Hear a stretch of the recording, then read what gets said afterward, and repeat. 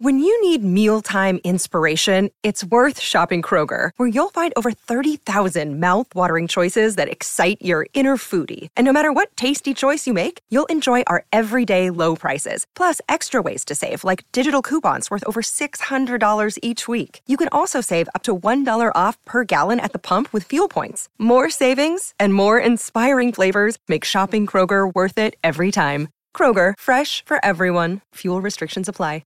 You are listening to the Next Best Picture podcast, and this is our review of Priscilla. Hi. What's your name? Priscilla Boyer. You like Elvis Presley? Of course. Who doesn't? What are the kids listening to these days? Bobby Darin, Fabian, and you. Just what is the intent here, Mr. Presley? You got women throwing themselves at you. Why my daughter? Well, sir, I happen to be very fond of your daughter. She's much more mature than her age. 21! 22. What? That's 22. You don't have to worry about her. Black hair and more eye makeup. I don't know if I like it. What do you mean you don't know if you like it? All right, everybody, you were just listening to the trailer for Priscilla, and the story is as follows. When teenager Priscilla meets Elvis Presley at a party, the man who's already a meteoric rock and roll superstar becomes someone entirely unexpected in private moments, a thrilling crush, an ally in loneliness, and a gentle best friend. The film is starring Kaylee Spaney and Jacob Elordi. It is written and directed by Sofia Coppola, and here to join me today for this podcast review, I have Emma Sasek. Hello. Giovanni Lago. Hello, everyone. You're not going to really do that the entire podcast, are you? No, that's a lie. Okay. Josh Parham. Hello, hello. And also joining us as a guest here for this review, we have the owner of Oscar Central, Kenzie Vanunu, everybody. Hi, I'm so excited to be here, and especially to talk about this film. No, we're really, really excited to have you. I know that you were eagerly anticipating this film up until the time you were able to see it. Josh, you saw it at its world premiere at the Venice International Film Festival. Emma, you just saw it last week. Giovanni and I saw it in New York. Everybody now has a chance to see Priscilla, which is currently playing in theaters from A24.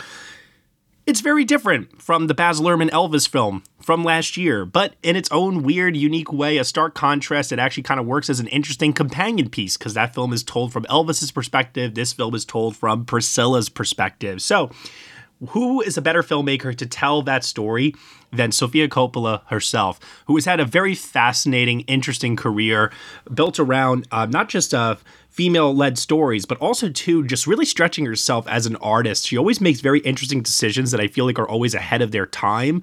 And her movies, even the ones that at the time of their release may not get the best reception, over time, it's like you start to see them grow in esteem and get revered a bit more. And Priscilla kind of right out of the gate, since Venice on, has gotten some of the best reviews since her Academy Award-winning film Lost in Translation. So there was some expectation heading into this. You got two young hot stars with Kaylee Spaney and Jacob Elordi, hot in the figurative and, literal sense, I guess you could say. So there's a lot of buzz around this film. What did we ultimately think of it? Why don't we start off first with our guest here, Kenzie. Kenzie, general thoughts. What did you think of Priscilla?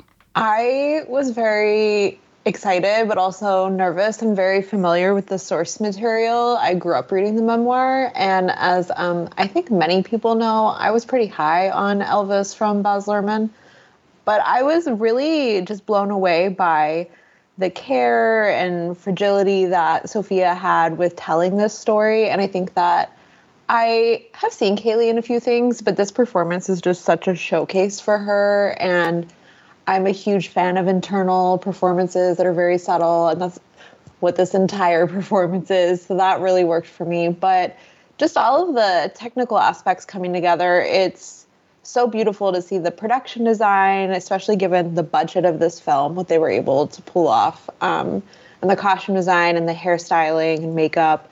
It's so intimate, and it just feels like a memory, which is exactly what you really want with a memoir, especially a memoir that's from someone describing their relationship with someone so famous that we all know so much about. But it really did feel just like someone recounting their memories. And I think that is so special. And you don't really see that too often in films that are telling stories of people of the level of Elvis Presley. But I really loved it. It's my number one film of the year so far. I think it's just so magical, and it really like transports you back into all of these different eras so well. And to do that once again with this budget is just so crazy. But I had the best viewing experience every time I've seen it. I am really hoping to go see it again in a theater this weekend because I've only seen it in screening rooms. But I really love the soundtrack. I cannot stop listening to it. And yeah, I just was really blown away by the screenplay also. Given I'm so familiar with the source material, it's pretty identical. There's like moments that I was like, I remember reading this and like listening to the audiobook in Priscilla's voice, and then to see it come to life is so fascinating. I just think Sophia, like you said, she's always told stories about girls growing up and girls in predicaments that are outside of their control that are just so large, like Marie Antoinette, and now this. It's so perfect to see her grab this source material and really pay honor to the original source material, but also elevate it in a cinematic language. But yeah, I was a huge, huge fan. Okay, strong thoughts right out of the gate here. Let's move over next to Emma Sasick. Emma, what did you think of Priscilla? Yes, very similar to Kenzie. Last year, Elvis was very exciting, some flaws here and there with that movie, but you could just tell that people were so high off of the story. The Elvis mania kind of came back. Everybody was dissecting the legendary singer, and obviously Austin Butler rose to a whole new level of fame. I thought it was very interesting to see Priscilla told from the perspective that I don't think we've ever really gotten more than a few lines from, and that's with Priscilla Presley. I mean, in the Elvis movie itself, she has just kind of a handful of things to say to him. And this is entirely flipping the script. This is told from her eyes, from her thoughts, from everything that she went through. And truly, there's no better director who could have taken this on than Sofia Coppola. As it's been said, I mean, she understands women and their inner struggles. And, I love how she can go from these larger than life figures to someone who might be personifying herself or, any other woman on the planet in her films. And it totally made sense that she would want to tell Priscilla Presley's story because she was with a larger than life figure. And I think that she has entirely been sidelined in that period of his life and their life.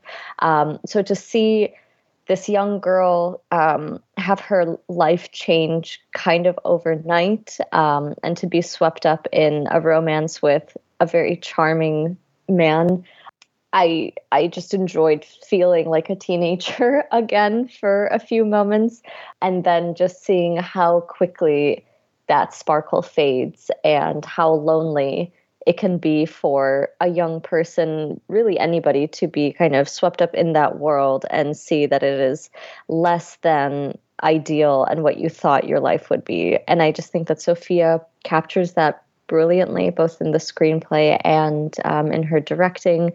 I think Kaylee Spaney is just fantastic in this film, and very much shows all of the highs and lows that they experience together. And I really give a lot of props to Jacob Elordi as well, who had a really tough role with this, where, we're usually seeing Elvis as just the megastar and we're just focusing on his career, but to kind of peel back the curtain and showcase what was going on behind closed doors is a whole different task. And I think that he really did a fabulous job living up to that. So I really, really enjoyed this film. It's all of her stories feel very, very universal. And like I said, it's crazy to see these larger than life figures kind of experiencing the same melancholy and loneliness and desertation that all of us are experiencing at some point in our life. So I really enjoyed that lived in experience with this film. Okay. All right. Great responses all around so far. Giovanni Lago, on to you. What did you think of Priscilla? I'm gonna be in the same boat as both Emma and Kenzie. I really did enjoy it. Sofia Coppola is someone I've really appreciated her work. Whether it's Lost in Translation or The Beguiled or Marie Antoinette. I even like On the Rocks. I've been vocal that I'm On the Rocks defender. It's a fun little movie, and Bill Murray's great in it, and so is Rashida Jones. But Priscilla, fresh off Elvis, you mentioned is just this incredibly stark contrast, and I think that's what helps it so well. It's very much this intimate, closed door look at Priscilla and Elvis' relationship, and certain aspects of the relationship that were clearly not focused on in Elvis, or even like to many people don't really know, because I remember telling my dad about Priscilla, and I was telling him about how young she was when they met and everything. He's like, wait, really? And I was like, yeah, it's pretty weird. Wait, you told your dad this, not the other way around? Yeah, my dad, yeah, I know. Yeah, exactly. It's just, not even like people his age always knew every single detail.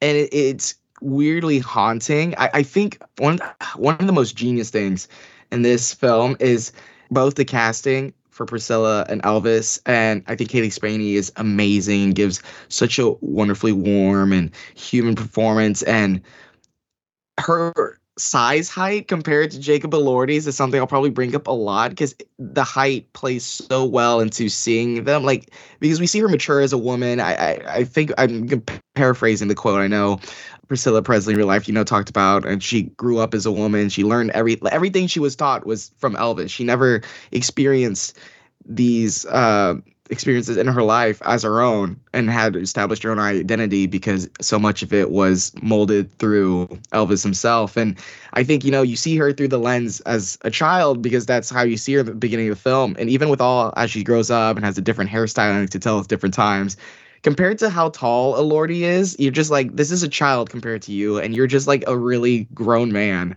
And that's genius. I think everything about Coppola's direction was really firing really well. The production design is great, and the costuming. I do have certain issues towards the end, especially towards the third act, where the story felt a bit like it was stalling to the eventual resolution. But other than that, I really enjoyed Priscilla. All right. First to watch, last to speak, Josh Parham. What do you think of Priscilla? Yeah, as you said, I was very lucky to have gotten the opportunity to watch this at its premiere in Venice. And for those that are probably aware, I have a weird relationship with Sofia Coppola, and that I don't really like her movies all that much. So I went into this not really expecting much from it, but as always, I hope to be surprised with anything I see. And I love this movie. And that is very shocking to me, but I'm very happy to report that this is finally the Sofia Coppola movie that I have attached myself to. And I really do co-sign so many of those other thoughts that have been said. This very intimate portrait, this really great character study, I just very much found myself being invested in. I think her perspective of getting really swept up in this relationship, you really find that there's a sweetness there in the beginning, even though it's kind of this insidious undertone to it that you can't ignore, but you really do understand why she would be attracted to Elvis and attracted to the situation. And the more it goes on, you understand that freedom that she really yearns for is getting suffocated by this superstar. And I just really found that dynamic to be so compelling. Kaylee Spaney, just an amazing performance. I love the layers and depths that she's able to get with this character. And yeah, even Jacob Elordi, it's a more reserved Elvis than I think people might be expecting, but I really liked his screen presence as well. And I think that he really sold why you would be attracted to this guy, and why he then ends up becoming this very dangerous figure too, that you want to escape from. And yeah, after so many years of being rather distant with Coppola's work, this is the one that really finally clicked for me. I will agree with some of the thoughts in terms of the third act. I do think that there are a couple things that happen there that kind of indulge in some story bits that I didn't really feel like added too much to the overall momentum. And yeah, it does get stalled a bit. I agree with Gio, but I am a fan of the very, very last shot of this movie. It almost makes up for all of that. So yeah, it's not perfect, but I really, really like this movie, which, coming from me as a longtime Sofia Coppola skeptic, is very high praise. I think this is honestly one of the best films of the year. Yeah, I too was pretty impressed by this movie overall. I have been not the biggest Sofia Coppola fan, because I am one of those people who finds that over time her movies tend to get better. I feel that way about Marie Antoinette. When I first saw it, I wasn't really so down with it, but on subsequent rewatches, I really appreciate what it's doing. Same thing with The Bling Ring, The Beguiled I warmed up to, even since its 2017 release. I can't say the same for On the Rocks, Gio. I've only watched that film once, and we'll see. We'll see over time, but okay. Rewatch it. I'm so a huge fun. defender too. All right, Thank you. I feel supported right now. Virgin Suicides is excellent. Lost in Translation is excellent. And I'm happy to say I think Priscilla is mostly excellent as well. Sofia Coppola really holds nothing back, even losing permission to the music rights in the process of doing so, as she captures the loss of innocence of this young girl into a dark relationship that on the surface, as Emma was saying and a few others too, presents itself as almost like every girl's dream, in the sense of, here is this swooning megastar who is going to give her a life of security, and he's absolutely gorgeous, and it's like this whole new world that's so far different from her own that she just gets swept up in. But then over time, it reveals itself to have a very lonely and predatory, controlling mood to it all that is something that slowly reveals itself. It's very, very subdued, and it's never hitting you over the head with how it plays its various cards throughout, and I think the performances match that too. Kaylee and Jacob, I think, are both really fantastic here. And I agree with what Gio said. I think the film does start to lose a bit of momentum towards the end, but it's hard to compare this with the film from last year because they're just so different from one another. One is a very bombastic, studio-driven film, and this one is, as Kenji was saying, a small-budgeted, more artistically driven film. This is just more my preferred style of storytelling. So for those that are wondering, if you want us to start making comparisons, sure. I don't think it's fair, though, because I don't think that they're approaching their stories in similar ways that you can make those comparisons. But this was definitely my style. I knew that from the time I saw the trailer, and it played itself that way throughout in the movie, too. So let's first and foremost with Kaylee Spaney, Best Actress winner over at the Venice International Film Festival. I don't know about you all, but for some reason had it in my head that there was going to be another actress that would play Priscilla at another point in the duration of this movie. I didn't realize that she would be playing her from 15, 16 years old, however old she is. She's a sophomore, right? So that would make her 15, I guess. She was 14. Jesus Christ. Yeah. 14. Yeah. So as he tells her, "You're just a baby." Yeah, and as Gio said, she has to play her into transforming into this woman who has to show that she's mature but beyond her years and has to grow up really, really fast. So that in and of itself was very impressive to me, that Kaylee was able to tap into that teenage, little pre-woman energy, and then kind of quickly transition into a full-fledged ready or not, I'm here for motherhood, and this life that I've chosen for myself, and now dealing with the ramifications of it while still being in her early 20s. So there's quite a journey for this character here, and I was so thoroughly impressed that she played it as well as she did from beginning to end. So that's what stood out to me. But what do you all think?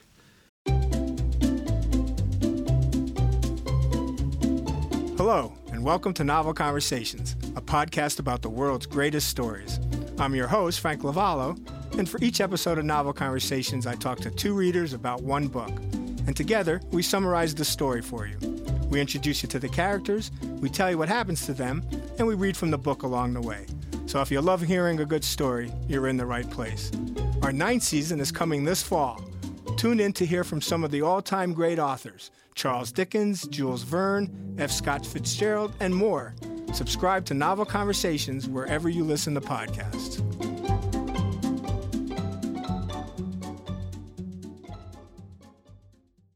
Oh, I love this performance so much. And I'm so glad that she won Best Actress at Venice. I found that to be a very deserving prize because, as I said, it's this very interior layered performance where you do get that transition of her being this child who is just so intoxicated by this world and slowly has to realize that while there's a lot of benefits that she's receiving, it's also so suffocating and so isolating too. And isolation is a theme in a lot of Sofia Coppola's work, but I find that the way that Kaylee Spaney is able to communicate that by just these glances that she gives that really showcases how lonely she feels and how much she wants to reach out and have these connections with people, and especially with Elvis, but feels like she can't fully get to that and has to work at it on her own. I just thought was brilliantly communicated. I think that this performance is just amazing from her. She's so good in this movie. I agree. I love seeing how she goes from, truly innocent kid. I mean, she's sipping Coke at a diner, doing her homework, kind of twirling her hair, la-di-da-di-da, has to ask her parents for permission all the time. I mean, just the clothing that she wears, it's just children's clothing. And then immediately, after one trip, I mean, she's being told what to wear. And it's these beautiful dresses. She's told what patterns not to wear. She's told to wear heavier eyeliner makeup. And she just transforms. And it was hard for me to realize at certain points in the film that it was the same actress the entire time, because I feel like we see her in 3 different phases and she looks so different in each one. The Priscilla in the first phase as a kid is different from the Priscilla that we associate with the big black hair and heavy makeup, and so entirely different from the Priscilla at the end, who is kind of back to a more natural look and, just doing her own thing as a grown woman at that point. But she rides that wave so well. You see the transformation too, and just how she acts with Elvis, from being somebody who so passionately wants to be with him to kind of losing any and all fight left to give. And I really was floored by her. And I felt so, it's weird to say, but it's I felt so close to her. I felt like I wanted to give her a hug and everything as she was going through this journey. It was really, really incredible. I actually spoke to her, Kaylee, and she was talking about how she would be, because the budget was so low, that she would be pregnant in the middle of the day, and then at night she'd be 14. Oh, geez. And she was obviously you never shoot in order, but she was here. It was so hard, but you can't tell with her performance at all. It's very convincing when she's 14, when she's 20, when she's 28. She's so incredible at every stage of it. But I also agree with what Josh was talking about, that this performance is so internal that she, Kaylee told me she's pretty sure she has less dialogue in the script than Jacob.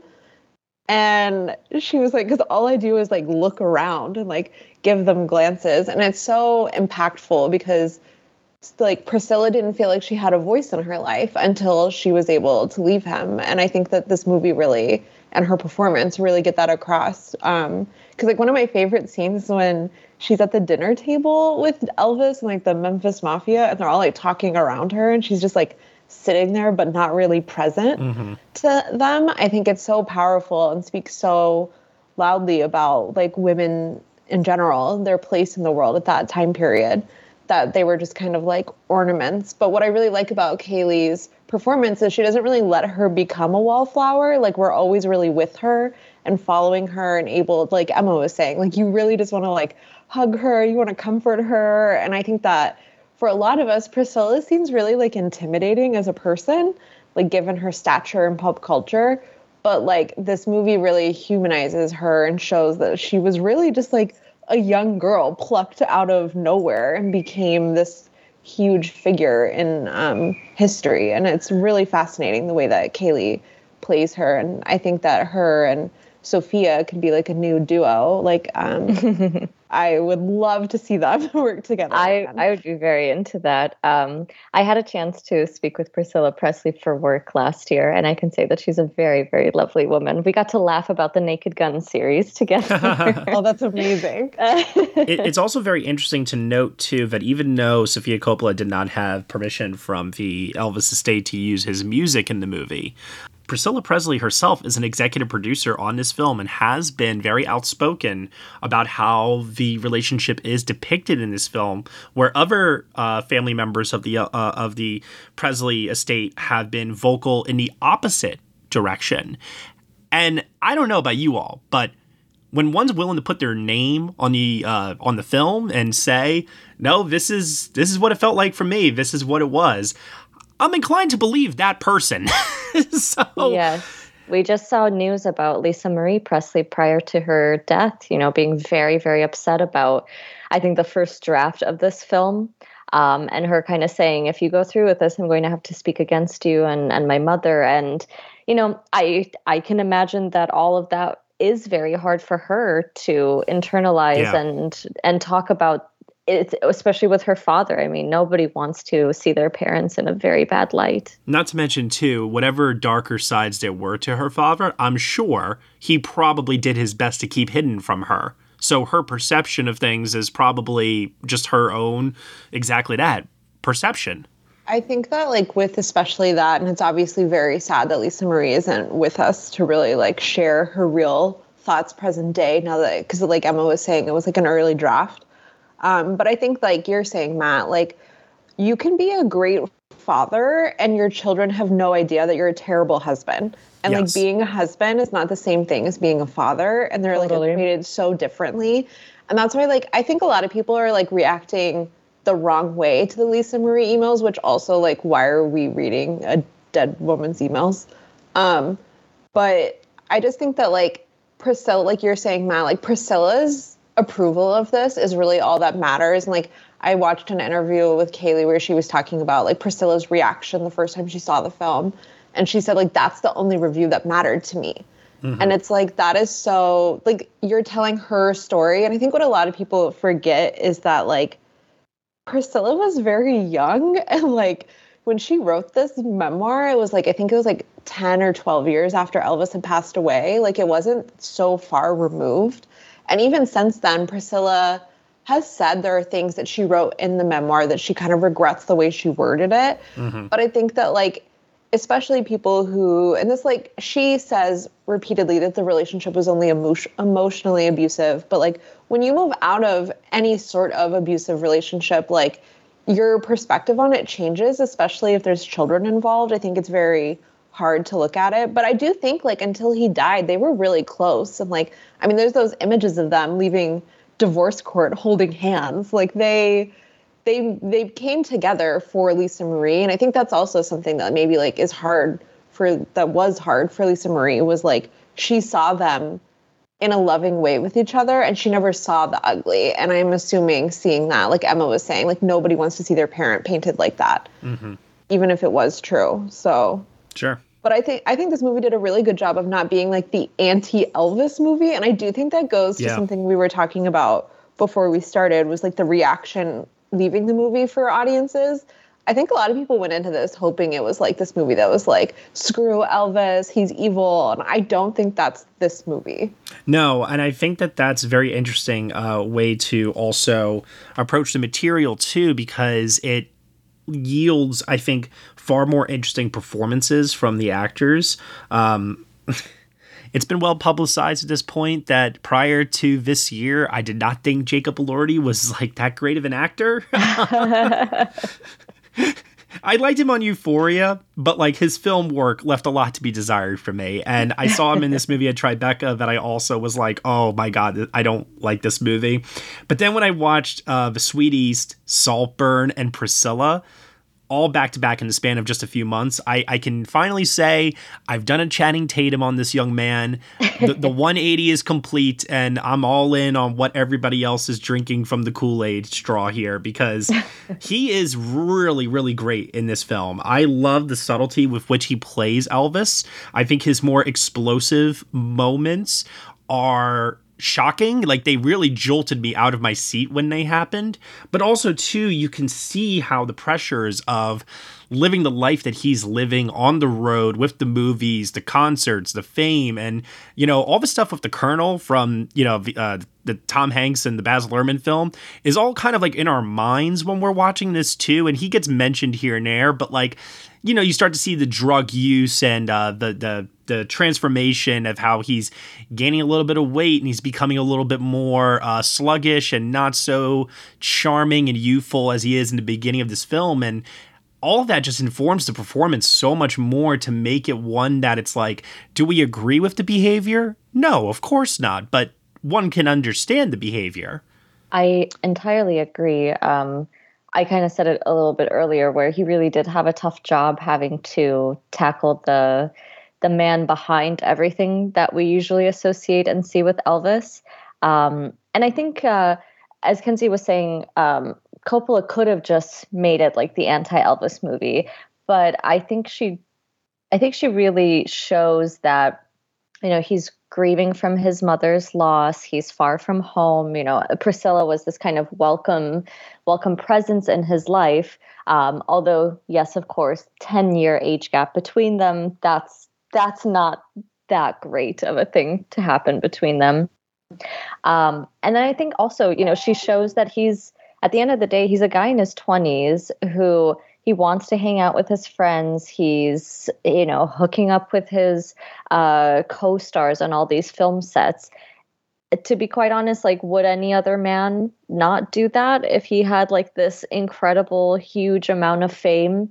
Again, it's not like trying to excuse him for all these things, but I feel like it's more trying to show us and give us a little bit more background about it. And of course, I mean, it was the 1950s, 70 years before our time right now, and how things have changed since then. I just feel like it gives a lot of context and just helps you, I don't know, form a more informed opinion about him and get a better image of just this whole setting from both people. No, he wanted her to be essentially a glorified housewife, someone that he could come home to or call whenever he needed, but he didn't want her to be a part of his life on the road, and he wanted to keep those two things separate from one another. So it's like, especially the depiction of Graceland in this movie, we all have in our mind what Graceland is and images of it and, you know, so on and so forth, and it's become such a widely visited tourist attraction that in this movie you really do get the claustrophobic sense of it becoming a metaphorical prison for her. And that's the stuff that I thought that Sofia Coppola did so brilliantly in this, was kind of creating this suffocating environment where she starts to realize that she is losing her agency and she's losing her identity. She can't get a job for herself. She can't really do anything without his say-so. And he controls her life pretty much. I think also Sofia Coppola does a great job, because you're describing in this way, and like you see in her face as she slowly starts realizing, she's like, oh, I can't go a job, and oh, I want to study with some people and have friends over, and it's like, no. And realistically, you're like, why would anyone subject themselves to it? And I think, you know, the film doesn't present Elvis as this incredible, like, super demon, and shows like his allure, like the reason, like, oh, this is why he can like just charm his way out of any situation. Like the scene I remember when I saw it at NIF, when she came outside and he gifted her the car for, what was it, graduation for high school? Yeah. And it's just a lordy looking all glamorous, standing in front of the car. Like, I heard the crowd cheer when that happened. Like, they were like, wow. And, you know, it's easy to see like how, and he, again, when they're talking privately in the beginning, and, you know, compared to the bombastic flair that we saw in Elvis last year with Austin Butler's show of Elvis, or like The Showman, we know it, it's very more subdued and calm and reserved. There's this very inviting feeling that Elvis gives in this film, and feels like it's in a way bait, like you say. And then once he reels you in, it's just you can't get off the hook, and it's just struggling to do so. Right. It's a very much more, as you said, kind of reserved and grounded portrait of Elvis that they create here. And you find that in Elordi's performance. And I personally do think that's really effective. It actually makes Elvis seem like more of a human character. He's not this larger than life figure that so many people recognize. And I think that's what creates actually the connection, the emotional connection that Priscilla has with him even stronger, that he actually really does feel kind of approachable. He feels like somebody who can exist within your own orbit, but you're still so attracted to. And I think Elordi manages to capture that really, really well. And like, you totally get how charming he is. Like you mentioned, even in that scene, I love the reveal right before where all the nuns are around him. Like, Yeah. I love that little image too, but it just shows you like everybody is so attracted to him, but he doesn't feel completely unapproachable either, which is sort of a weird take on Elvis, but I love that interpretation here, both the way that we see it in his performance and how he is constructed through Coppola's screenplay. And I think that makes their relationship so much more palpable and makes it feel so much more believable that she would fall into this relationship and get swept up in this environment, but kind of maybe not immediately see how overwhelming it is in the beginning until she's knee deep into it and then has to break free from it as she slowly comes to that realization. But I think that tactic is so effective in the storytelling and in the character development. And taking it even a step further than that too, by not portraying him as some god, as someone that's beyond the existence of human, that in turn allows for Coppola then to take the themes that she wants to tackle with this story as an entry point into all these other real life experiences that people will be bringing with themselves and their relationships into this movie, and can hopefully either learn something from that and apply it to their own life, or if they see it happening to a friend of theirs or something along those lines. Now, I'm not saying that you have friends or anyone here on this pod is all of a sudden dating a famous world-renowned music artist or something like that. No, not necessarily, but we can be more attuned to the dangers of that allure and attraction and what might be lying underneath the surface that can come along with it. And that's, to me, I think that's the reason to make the movie to begin with. Elvis and Priscilla are just the identifiable figures that will draw the audience in. You could have made this story about two original unknown characters, but it may not have gotten the kind of audience that it's getting. And so as a result of that, I think that using them as an entry point to discuss these larger themes is a stroke of brilliance on Sofia Coppola's part, and is well fitting within her filmography too, and what her voice has represented for many people throughout her entire career. Yeah, and I really think that by them actually not having his music is honestly really perfect for the film. It kind of creates like another void of separation that Elvis kept from Priscilla. Like we brought up the Colonel and how he's just a phone call. Like thank God we don't see him. But thank God Tom Hanks didn't make a cameo. I know. Could you imagine? But like, I think that Priscilla always talks about, like, she had no idea about anything going on in his life, like professionally. And like you were saying that like Sofia doesn't paint him as this like unattainable stage icon. Like he is just the man that's at home with his wife. But like he was this huge superstar. And I think that anyone who's ever really like been with someone who's famous or has like a high power job, like you need to talk about your work at some point for it to be like a healthy relationship. And I think that's part of like their downfall was like he just kept them so separate, yet he was this huge icon, and not just music, but like American history. And the fact that he kept them so separated, like it honestly, like not having his music makes it all the more real of how separated she was and how isolated she was from his life. And like the scene where he asks her opinion on a song, like his anger in that scene seems so much more vicious because like he almost let her in and then he immediately was like putting up a wall and just regretted it. Yeah. But I really think that she did such a great job of like painting, like showing how he really kept her at arm's length until they were in the privacy of his. It's so funny that Graceland is all white and beautiful. And I spoke to the production designer and she said that Sophia wanted Graceland to feel like a wedding cake. And then like his bedroom was like all black so he could sleep all day. Like that was the only time he was really like the real Elvis. And like that only Priscilla really got a glimpse of that. Yeah. Yeah. I especially like how the one time that we do see Elvis on stage in this movie, it's shot from behind, almost implying that Priscilla might be seeing him from backstage. I'm not saying that that's a POV shot. I'm just saying that like in a metaphorical sense of like what we're talking about here, about how the movie never depicts Elvis on the road because Priscilla didn't see him on the road. But if she had, that's the vantage point that she would be taking if she did. And the music, and I'm very curious, what is everyone's favorite needle drop in this movie? Because I thought that there were some pretty great ones throughout, and I love especially how she was able to take music that, even though it wasn't performed or written by Elvis, still made it feel like an Elvis film in an odd way. I think a lot of it was because the type of music sometimes mimicked his, and other times just was fitting for the time period. So what tracks stood out to you guys?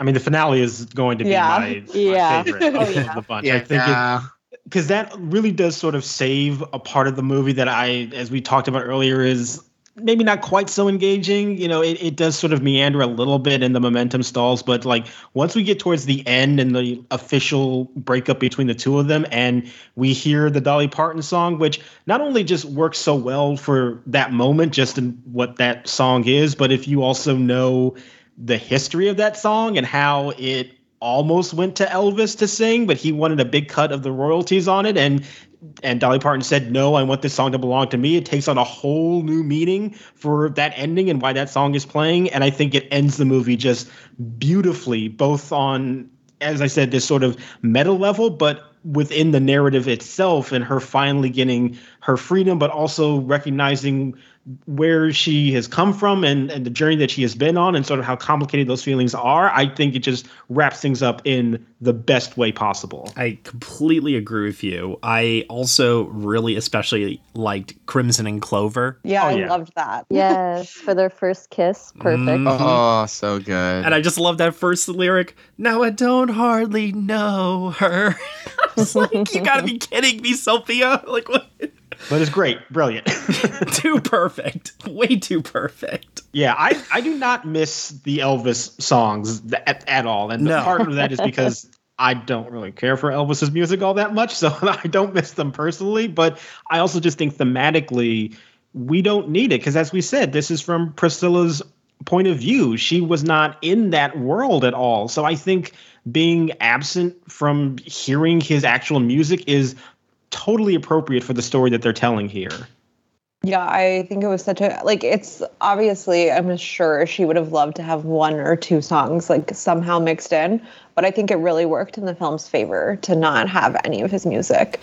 And what did you guys think of just like the subtle things too in the relationship? Like I'll give a good example. Like when they first meet early on, he has a tendency to very gently, but still like pushing her and like kind of like he's like showing her around the room, but like he grabs her arm and he does it in a way where it can be seen as aggressive, but also like it is gentle. And then Giovanni, you brought up the height difference earlier and how casting Jacob Elordi as almost like this towering presence over Kaylee Spaney works in the film's favor of that relationship dynamic.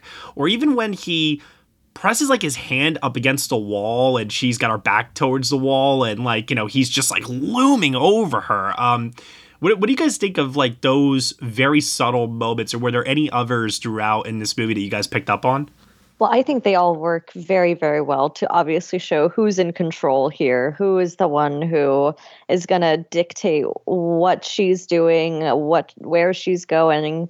He also just always refers to her as a child. I mean, obviously, 10 years worth of a difference. My of course. baby and things like My that. baby, Little one. be a good girl. I mean, she is literally a child. Yes. I also like, too, and just in terms of the dynamic of the relationship, when she does have those moments where she asserts herself a little bit more, you see him just like kind of crawling back. No, wait a minute. Wait. You know, well, like when he tells her when she's, I think she's 8 months pregnant, and he's like, I think we should take a break. Yeah. And then she's like, okay, let me know when to go. And she just leaves the room. And then he didn't get the reaction he wanted. Correct. So he immediately changes his mind. And I think that like it shows that like, obviously, and I think something a lot of people are forgetting is that like the dynamics of relationships were very different in the time period this is set. Like women weren't really like, women couldn't have credit cards. Like it's very different. And like she didn't have an education because she gave up her life to go live with him. But like the moments where she did assert herself, it was like she did have some sort of power over him. And I do think that like the memoir doesn't even really get into this because obviously we would need to know from Elvis himself, his perspective. But like we'll never really know like what it was specifically about Priscilla, given like the amount of honestly young girls being shuffled in and out of his house in Germany. Like we'll never know like what happened that it was Priscilla that he was so taken with.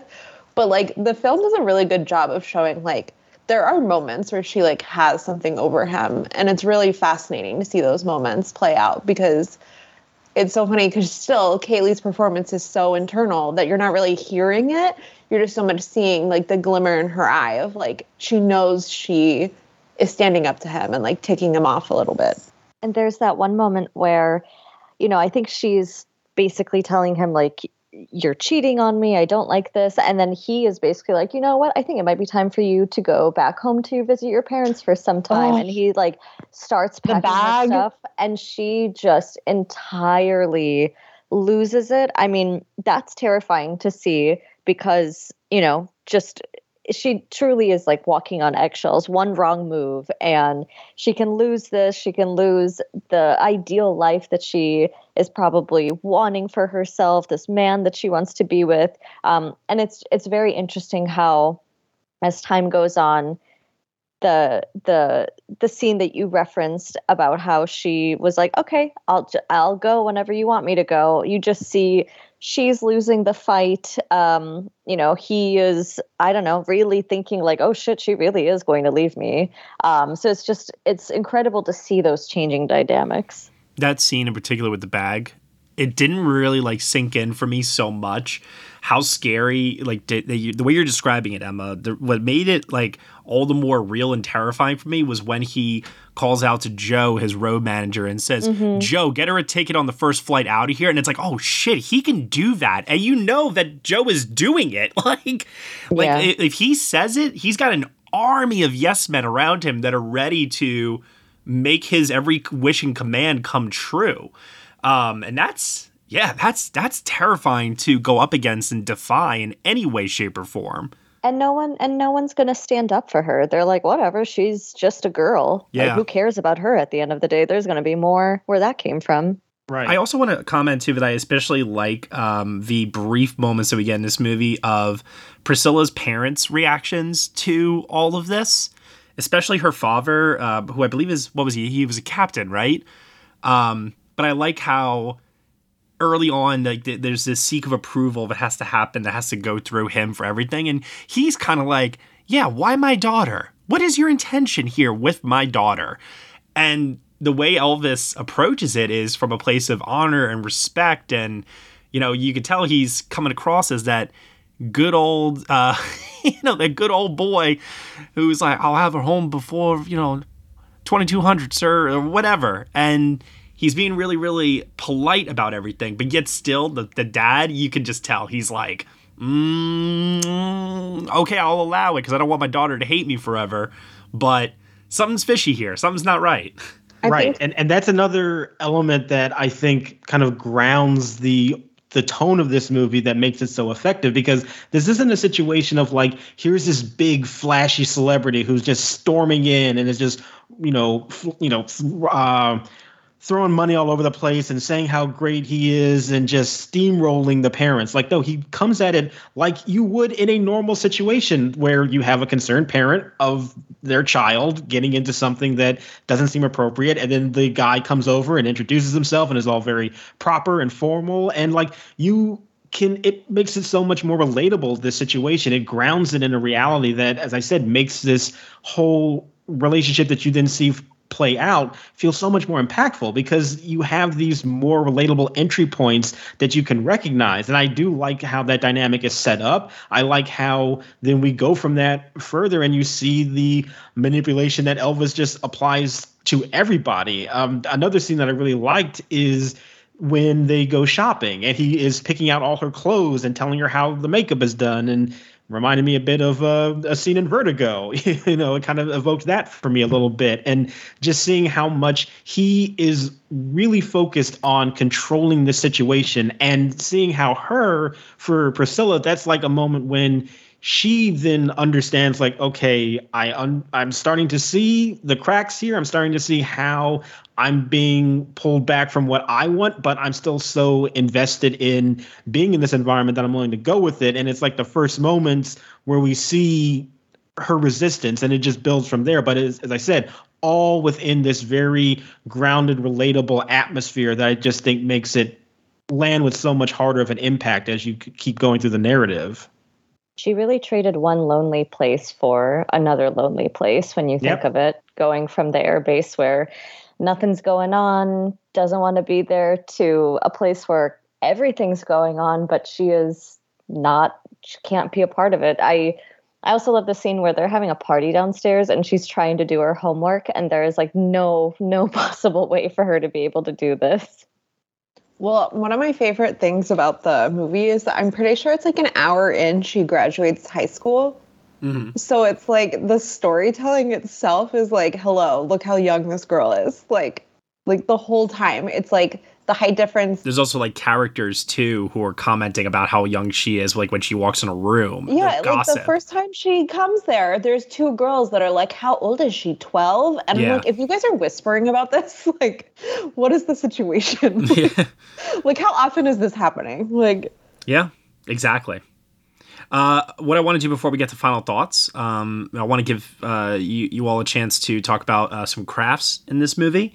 In particular, I was a really, really big fan of the cinematography here by Philippe Lesord. I don't know if I'm saying that correctly, but really, really great work here. Really, really liked it, as I said earlier, in contrast to the work on Elvis last year. Not to say that the work was bad or anything. This is just a preferred style for me. There's like one shot in particular where the two of them are kissing behind some fireworks that are going off in the background that I was like, oh my God. I was like, what a great shot that is. The whole thing feels like a home movie almost. And I really love that because, like, especially like Polaroids are a big part of the Priscilla Elvis story. And I feel like the whole movie kind of feels like that. And it feels like captured moments that like the public have never seen before. And I really think that goes to like honoring the memoir. And I really think that Sophia and Philippe have like a really great chemistry of director, cinematographer, just like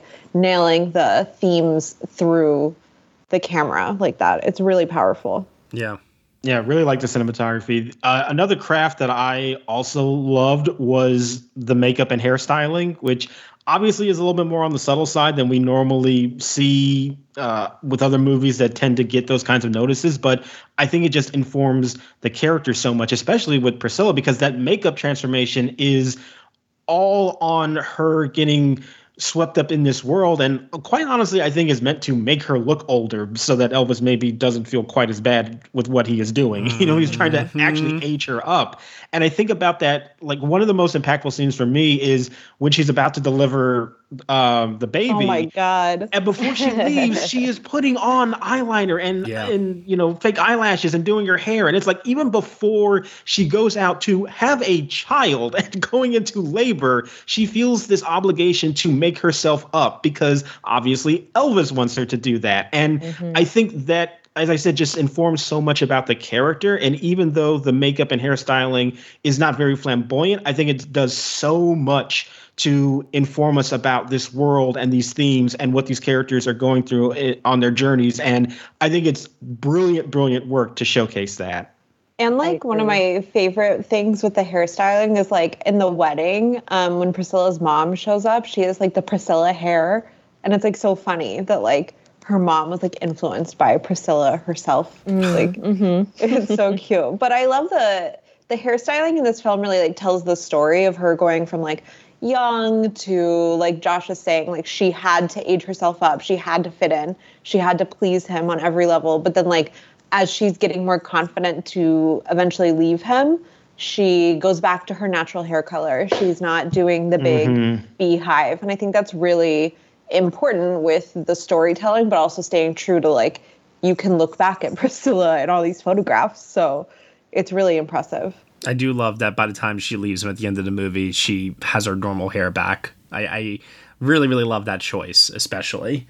And as I was saying, she's so unrecognizable by that end part, too. It's incredible.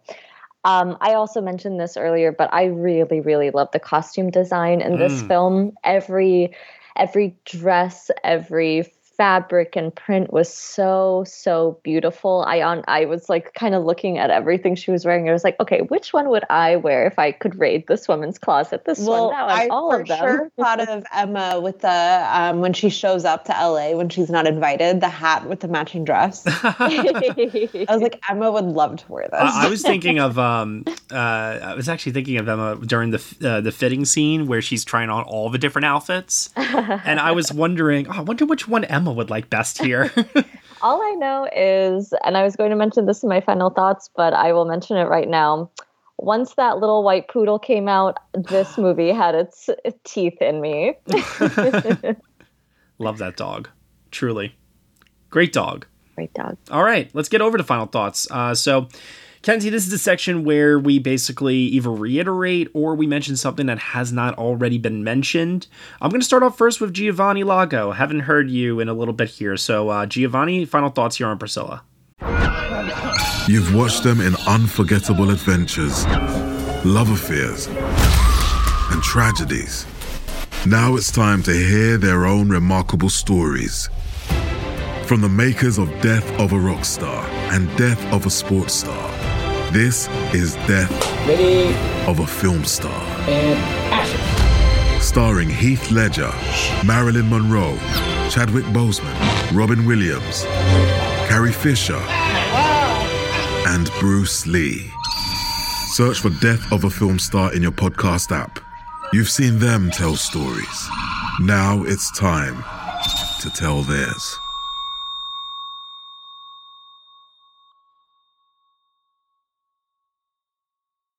Hearing everyone talk about it makes me wish I got the chance to see it again before. I feel like there's so much more I can pick up on the second time around. Although I still really enjoyed it. I feel like I would have a deeper appreciation another go. I just want to talk also about the costume design. It is just every dress and intent, especially with like Elvis managing what clothes she had to wear, and it's like, oh no, keep these colors, and everything is sticking to that whole color scheme, and then the makeup I think is so essential to the story of aging Priscilla on the outside, but you know, since it's still Spanny playing her the entire time, it keeps that childhood sense with her. Weirdly enough, like contrast is it reminds me of how like intentional for like the Five Bloods. When Spike Lee, with the actors, instead of, you know, doing the de-aging stuff, they just kept them the same age for the flashbacks, but they were older to represent like how they feel, you know, going back and forth in time like that. I had the same sense here with how the makeup and hairstyling was used for Priscilla. Although funny enough, as the times go on in the decade, it just feels like the hair just gets higher and higher and higher. But I agree with everyone. I really enjoyed it. It's probably, for me, one of my more higher regarded Sofia Coppola films. I do really like her filmography as a whole, so I think another viewing would kind of solidify that. But I really appreciated this film. It's very good to have a film like this come out from this perspective, because, you know, throughout history, we're always kind of told this one thing, this one side of, especially and someone like Elvis in American, you know, mythology. It's like, oh, the king, you know, and this person who's held with such high regard, but, you know, everything that's always propped up and shown like that isn't always what it seems. And, you know, you do get a deeper sense of another side of this individual and the lives he kind of affected through his actions, and how Priscilla ultimately had her life, I wouldn't say robbed, because, you know, it is in a way, you know, it's such a murky thing. It's not such a simple, like, everything was completely wrong, besides, you know, of course, Elvis grooming her. But it's really refreshing to see a film from this perspective. I hope that when people go see it, you know, the conversations that come from it will be, you know, very interesting to hear. Yeah, agreed. Kenzie, on to you. Final thoughts, something that you didn't get a chance to say that you want to bring up, or something you just want to reiterate?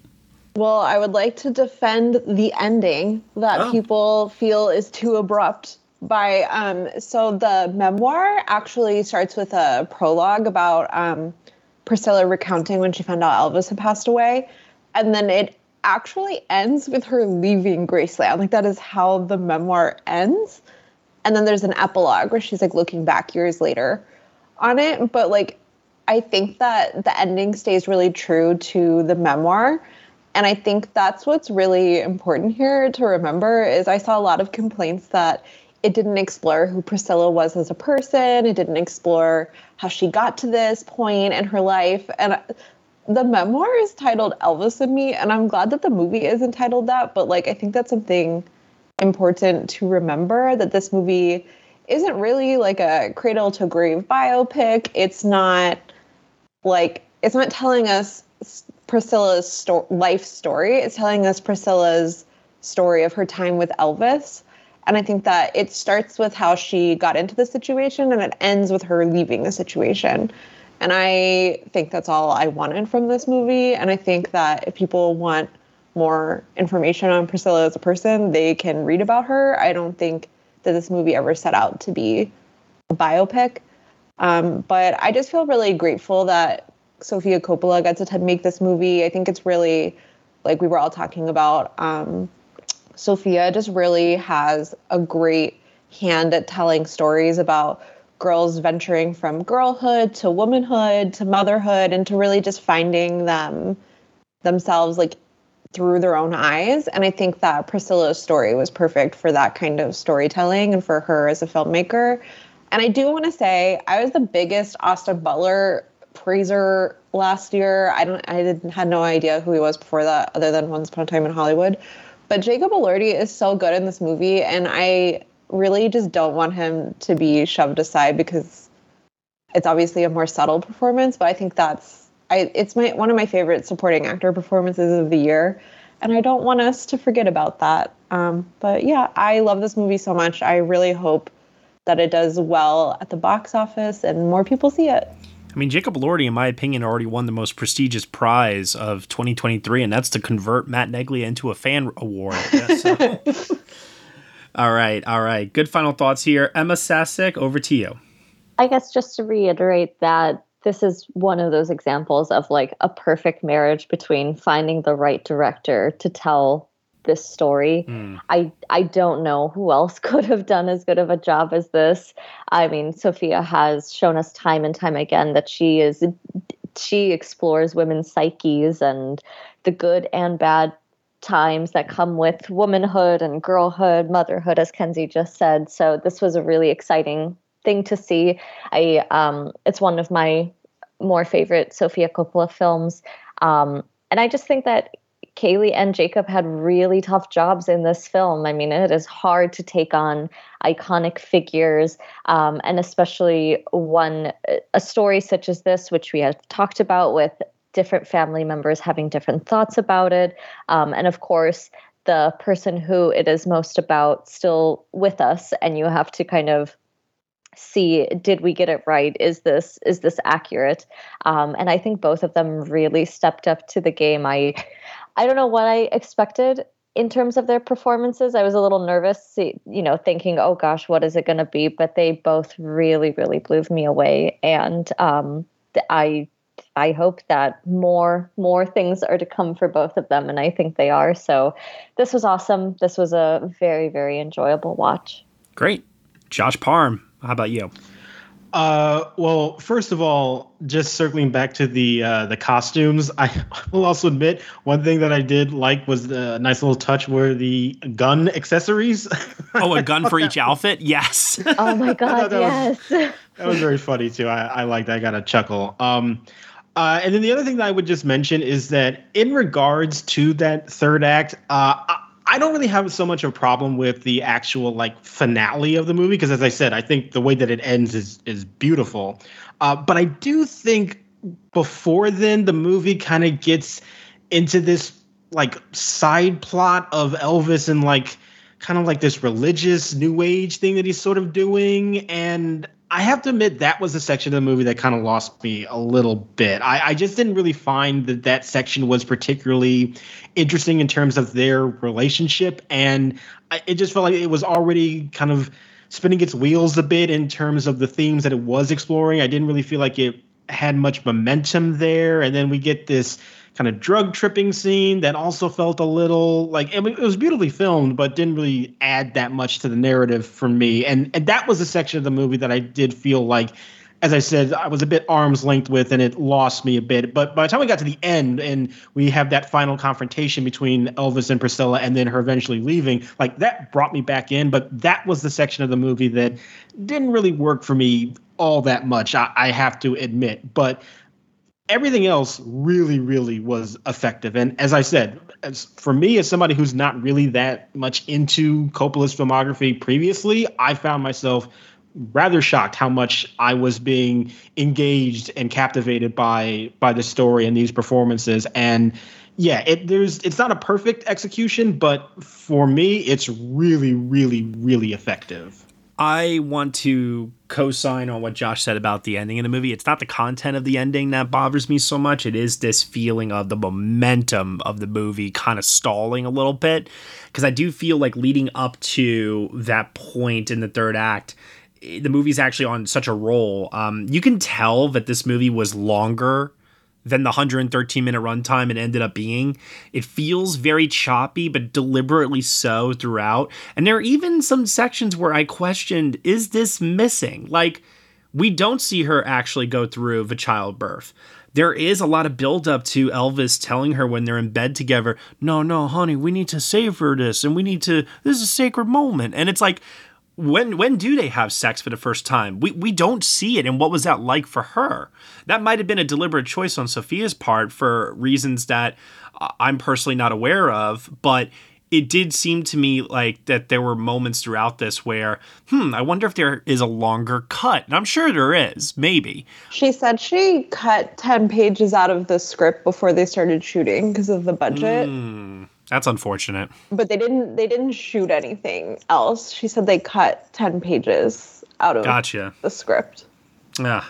Well, I didn't have a problem with the way the film was cut and edited and how it flowed until we got to the third act. Because I did start to get this feeling of, okay, I know how this ends. We all know how this ends. It ends with her leaving him. So, let's get to it, And it was this feeling of, leave his ass. Go, girl. And so when we got to it, it was like Josh said, it pulled me back in. I was satisfied with that ending. I didn't need to know more. And like Kenzie said, if you need to know more, you can go read books on the matter because they're out there. I love Priscilla's introductory shot of how the way that Kaylee just turns her head towards the camera's pushing in. It's a real movie star close-up moment that I just absolutely loved as a first reveal of this character in this movie. Really, really got to me. What else we got here? Love the various montages, particularly the pool scene. Kenzie, you mentioned earlier, this movie feels like almost like a picture book. And in a way, it's kind of going through old photographs. And that was one where she played around with the filter to make it seem like it was like a home movie being shot around the pool scene. And Jacob Elordi, my God. When he gets out of that pool and the sun is on him, he's all wet and he's crawling over to her. I'm like, dude, come on. Come on. It's not fair. Yeah, I did also love the montages in this too. And particularly, this movie does it correctly where so many other movies like this fail, which is the montage of dates that normally in most other like musician biopics, I cannot fucking stand. I hate them so much because they always are the same and they're so boring, but I love the way that they were able to execute them here, that passage of time where it's not just dates that flash and performances that you see. There's actually like a little bit more creativity to communicate that. And it was another decision that I thought was very, very well done in the movie. I like that scene where he gives her the drugs to help her sleep. She wakes up and he's all like, "Oh, baby, you've been out for 2 days." Yeah. He just says everything so casually. It cracks me up. But man, that pillow fight scene, 2 times I've seen the movie now, and when he hits her with the pillow, audible gasps in the crowd both times. I mean, it's a good moment to get a reaction from the crowd. That's for sure. And Sophia really nailed that moment extremely well. And that's it for my final thoughts here. I think, as I said earlier, I think this is her best film probably since Lost in Translation. It's not perfect for me, but it's as close to perfect as I think we could have gotten. And I think that even some of the things that they were limited by, as we mentioned earlier, music rights, budget, she found ways to make it work in her favor overall. I definitely think it's one of the best films I've seen this year. A few reservations aside, even Jacob Elordi impressed me in this. I'm giving this an 8 out of 10. Giovanni, how about you? I am also at an 8 out of 10. Emma? I'm giving this a 9 out of 10. Nice. Josh? I am going to be an 8 out of 10. And Kenzie? I'm a 9 out of 10, but I just want to say when Josh posted from Venice that he loved this movie, I literally screamed and ran around my room. We all did. Kenzie, we were all shocked. I was like, I am living life. I have never felt more on top of the world. There were 2 things from Venice this year of Josh that shocked me. That and his reaction to Maestro. I was like, whoa, we are going to be eating good this year if this is how Josh feels.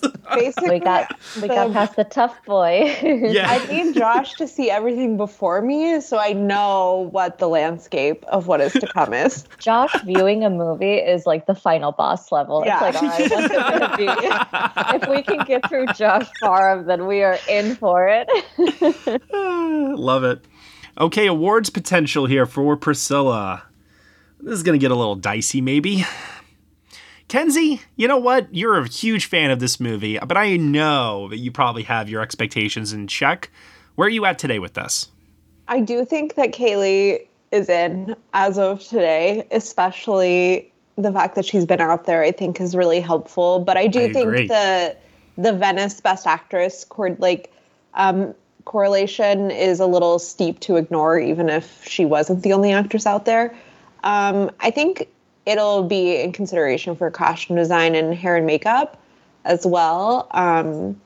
I do think it should be in consideration for adapted screenplay. I think that category is very stacked this year, but I think that it could be in the mix. But I think that it's like lead actress, costume design, and hair and makeup. And I think if they really went for it, production design, because I do think what they did is so impressive. But I think, once again, that category is really stacked.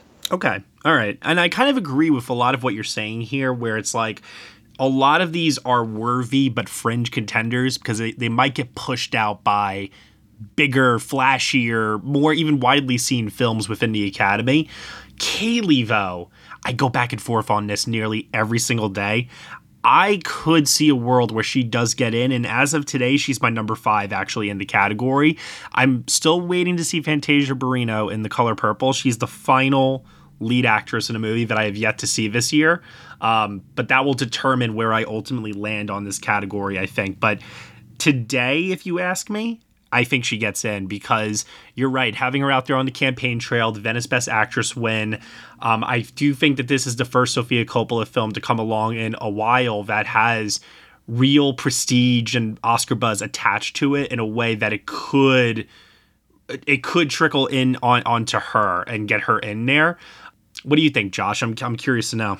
Oh man, it seems like that right now is the best shot for this movie to get into some place, because I do think the other categories are getting a little bit more competitive. I mean, Best Actress is competitive as well, but like adapted screenplay feels like we've already got 4 spots just sewn up right now, and so it's Yeah. really, really hard to break into that. And I do think that she has a really, really good chance right now. Yeah, she has been one of the only people allowed to campaign for her movie. So she's been more visible than other contenders. And I think that this movie, even I feel like those people that aren't maybe so sold on the overall film, everybody seems to have such positive things to say about her performance. And I think that maybe is sort of the way that you have her ranked, man. I don't think that she would be high in the category, but the passion for her might just push her into the final 5.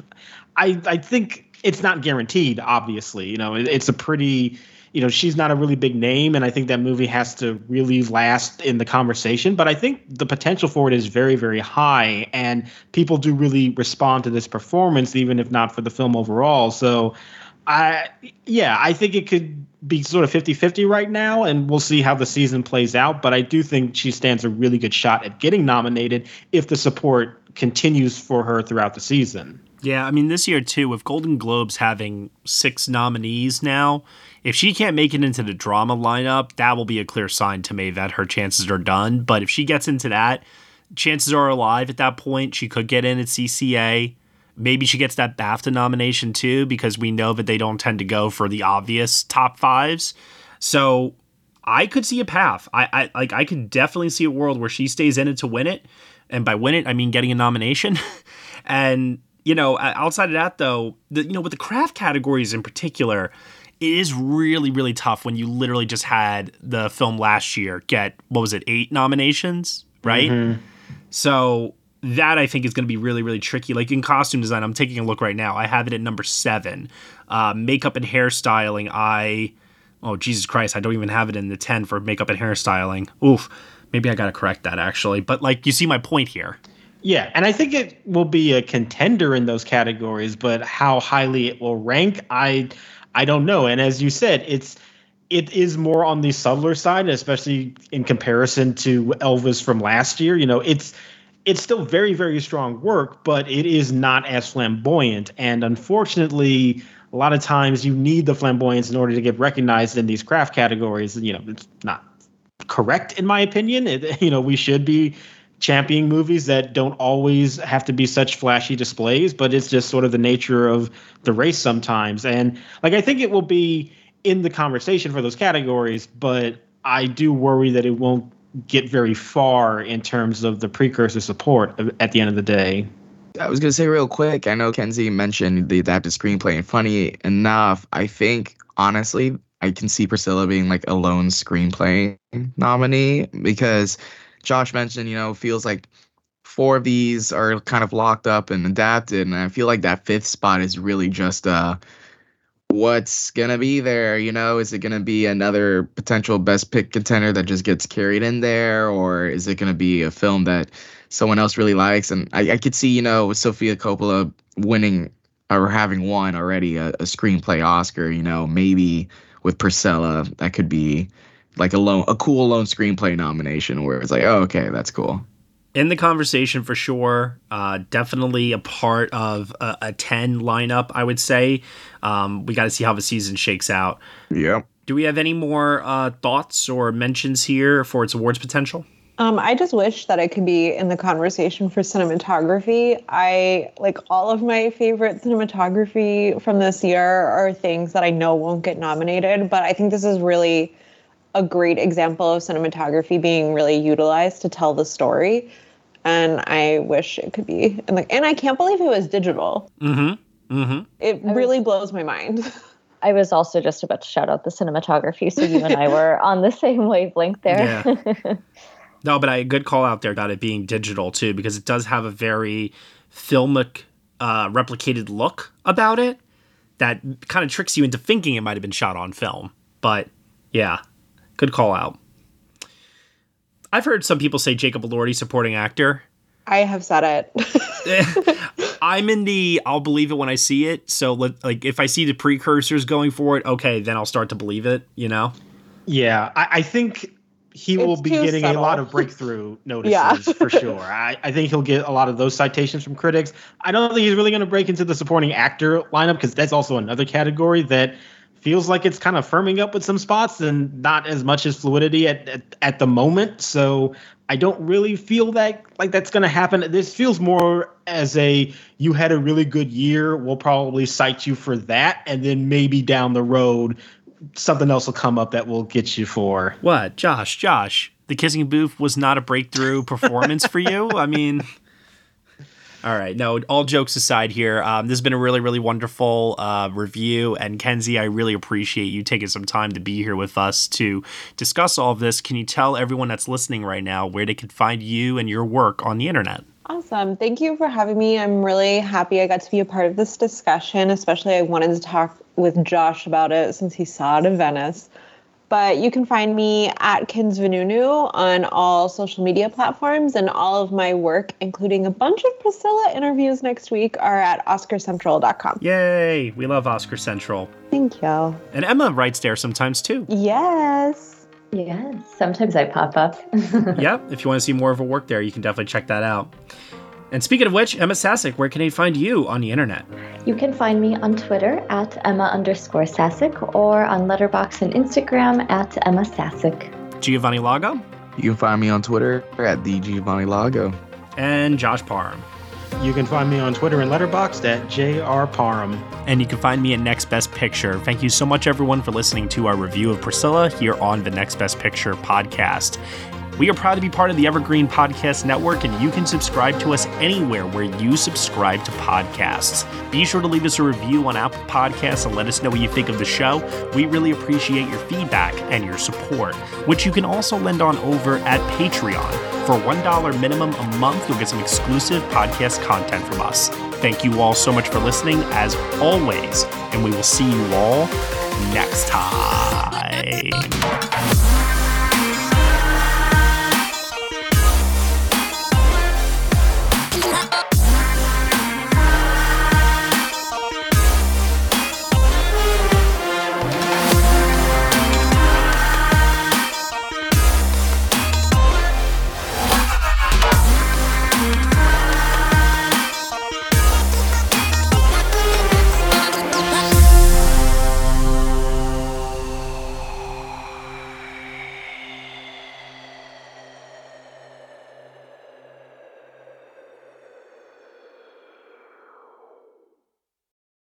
Hello, this is Gary Chahot welcoming you to check out the French History Podcast. Our main show covers the history of France from the first humans until present. If you liked Mike Duncan's The History of Rome and wanted a similar program covering the land of beauty, culture, and love, we are exactly that. We also host world-renowned scholars who have delivered guest episodes on their specialties, including 18th century pirates, revolutionary booksellers in 20th century Paris, the special friendship between the Marquis de Lafayette and Thomas Jefferson, and numerous others. Learn what you love and listen to the French History Podcast today.